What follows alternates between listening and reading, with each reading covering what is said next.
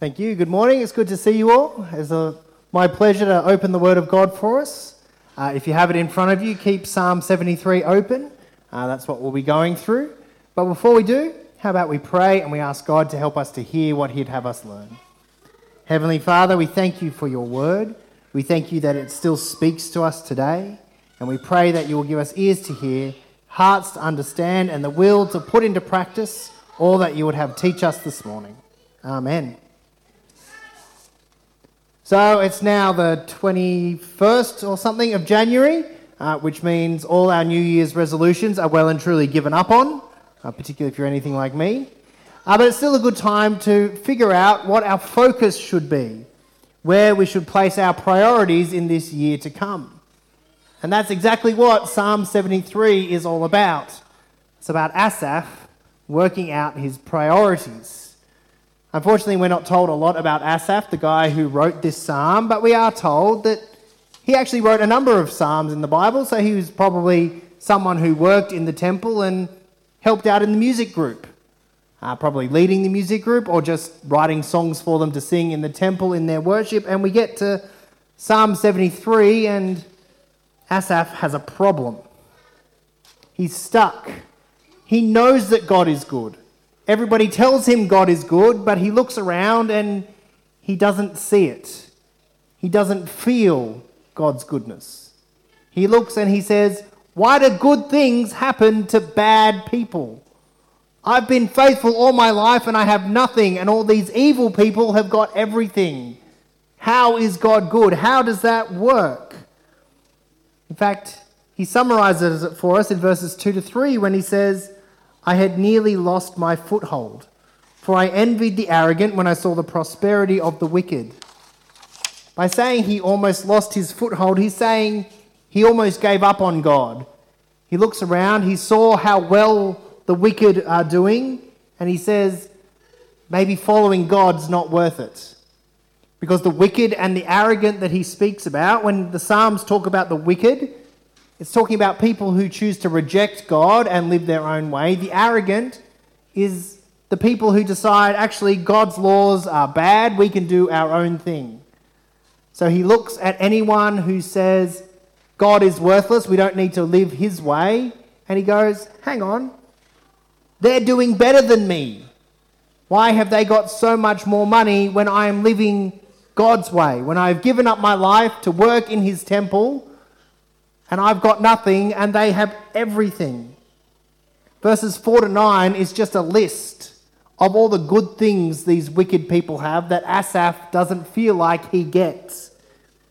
And then in verses 4 and 5, he even goes so far as to say, they have no struggles.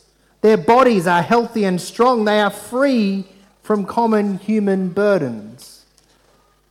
God calls his people to be generous, and these people ignore that call and so hoard all their money for themselves. They ignore God's call to look after the vulnerable, so they exploit their workers and make even more money, such to the point that they've got the best health care and they're free from common burdens. And Asaph goes, what's going on, God? So he turns to the one place that he thinks he might be able to find an answer to his question. He heads to the sanctuary of God. We see that in verses 16 and 17. When I tried to understand all this, it troubled me deeply until I entered the sanctuary of God. And then I understood their final destiny. In searching for an answer to his problem, he turns to God's people and God's word and comes into God's presence. And God doesn't answer him. God changes his perspective. A great reminder that of all the questions we have, sometimes God is generous and will give us a direct answer to our questions. But sometimes he'll remind us that question is not as important as you think it is. You're asking the wrong question. Here's the better question. So Asaph gets shown by God the better question to be asking, because he didn't take into account our final destiny. God says, yes, these people are rich and strong and carefree, but that won't matter in eternity if they are not rich towards God. God is good to his people, not because he blesses us in the 75 to 80 years that we have on this earth, but because he blesses us in the eternity that we have in the next life. God says, yes, they've got money, but when they face the final judgment day, they're not going to be able to bribe their way into God's kingdom. The final exam on judgment day will not be how much is in your bank account, what's your net worth. It's going to be, have you found your refuge in God? And so all the supposed blessings these wicked and arrogant people have will amount to nothing. And Asaph gets to see firsthand, yes, this life may be difficult, but God's assured me that the next life will be better. What's 80 years of suffering compared to eternity with God, where there is no more death or crying or pain? That's the perspective shift that Asaph needed. Look at eternity. Don't look at the temporary. And as he's considering this, Asaph reflects on his behavior and says, I was like a brute beast before God. I acted like an animal in my distress. But lovingly, he can still say, yet I am always with you. You hold me by my right hand. Despite his behavior, despite his doubts, despite his questions, God has never left Asaph. God is bigger than our doubts. He is smarter than all our questions. We do not need to hide them from him.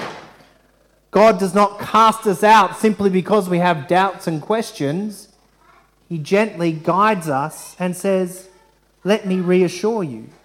Let me find you an answer. Questions can only find answers when they're asked. Doubts can only find reassurance when they're voiced. So do not be afraid of your questions or your doubts. God is big enough to handle them.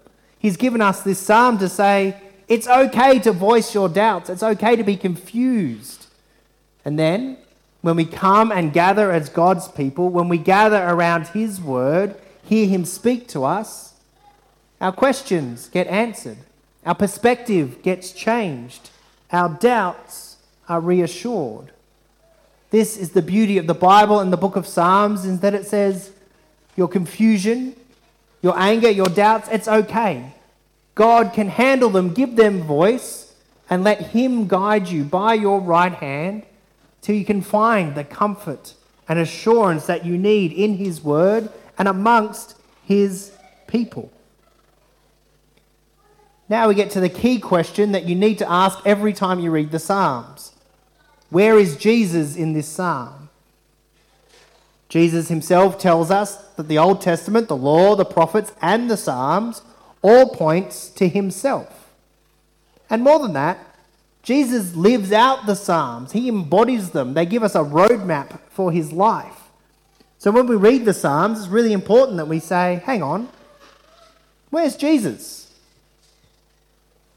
Well, when we think about it, if anyone is allowed to give voice to the same doubts that Asaph had, surely it's Jesus, who lived the perfect life, who did not reject God, who did not sin, who deserved no suffering, and yet faced suffering, rejection, and loneliness for the entirety of his life. If anyone's allowed to ask these questions, surely Jesus can. The King of the world, the maker of the universe, the voice that created the world came into this world and instead of being listened to, was ignored, jeered, and mocked. The King of the world, who deserved palaces and acclaim and everything that the world has to offer, was given a stable and some shepherds. The one who could have called heaven's armies to take his throne by force was murdered on a Roman cross. Not because he was focused on the wealth and pleasures of this life, but because he knew that his short time of pain and suffering would mean an eternity of glory for everyone who would follow him. Instead of bemoaning the things that he gave up in this life, he was focused on the next, knowing that his death and resurrection would lead to glory and everlasting happiness for all of his people, not just himself. For any who would call on God and live, he is the one who lives out this psalm, who shows us what it looks like. And then, as his people, he invites us to join with Asaph and conclude, "You have guided me by your counsel. Afterwards you will take me into glory. Whom have I in heaven but you? And earth has nothing I desire besides you." Jesus now sits in heaven and invites us to focus our eyes on him and on the world to come. To say, earth has nothing I desire. I don't need to chase the riches of this world at the expense of the treasure that will never perish, spoil, or fade, that is kept for me in heaven. This is exactly what Jesus was getting at with the parable of the rich fool that we heard earlier. The money, the wealth, the status, the power, the friends, the family that we accumulate in this life will mean nothing if we haven't had our eternity sorted. If we don't take refuge in the God who says, "Come to me, I will make sure your eternity is safe." This life is 80 years. What is a bit of suffering and hardship when compared to the eternity in the world with no more death or crying or pain that God has promised to all who take refuge in him? This psalm is a call to shift our priorities, to remember that God is good not because he showers us with money and stuff, but because he assures us of an eternity with him when Jesus comes again. To invite us to say, store up treasures in heaven rather than treasures on earth, so that our treasure will truly last. And yes, there will be times when the world will look at God's people and say, "Why are they doing that?" God calls on his people to be generous, to use their strength to serve other people instead of themselves, to give up the pleasures of this life that the world would have us indulge in without thinking. And to the world, that looks weird and different and feels like suffering. But God says it's worth it, because he has treasures stored up for us that we can never possibly imagine, because we can't fathom just how long eternity is. This is why we can claim that despite the brokenness of this world, God is still good to his people. Because instead of saying, "Yeah, I'm just going to give you lots of money for 75 years, God says, "No, I'm going to give you eternity living in my kingdom." We're far too much like little children. Far too often we'd say, "God, actually, instead of eternity, I'd rather have the money right now, please." But God says, "That's not good for you. Let me give you what is better." This is the perspective shift that Psalm 73 invites us to join in. To question with Asaph, "God, how are you good?" And to hear God's answer, "I am good because I have blessed you in eternity through the death of my Son." So let's focus on what matters. Let's not get caught up in the 80 years that we have here and waste them accumulating stuff that will not last. But let's focus on eternity and focus on the things that God has blessed us with richly beyond all imagining, so that we can live the life that he calls us to live, even when it's hard. Let's pray. Heavenly Father, we thank you for your word. We thank you that you are willing to hear our doubts and our questions. And we pray that you'll help us to focus on you and your kingdom throughout this year. Amen.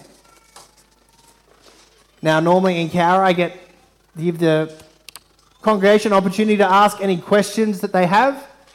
If you have a question, feel free to ask me now or catch up with me over morning tea. I'd be more than happy to talk to you for as long as you like.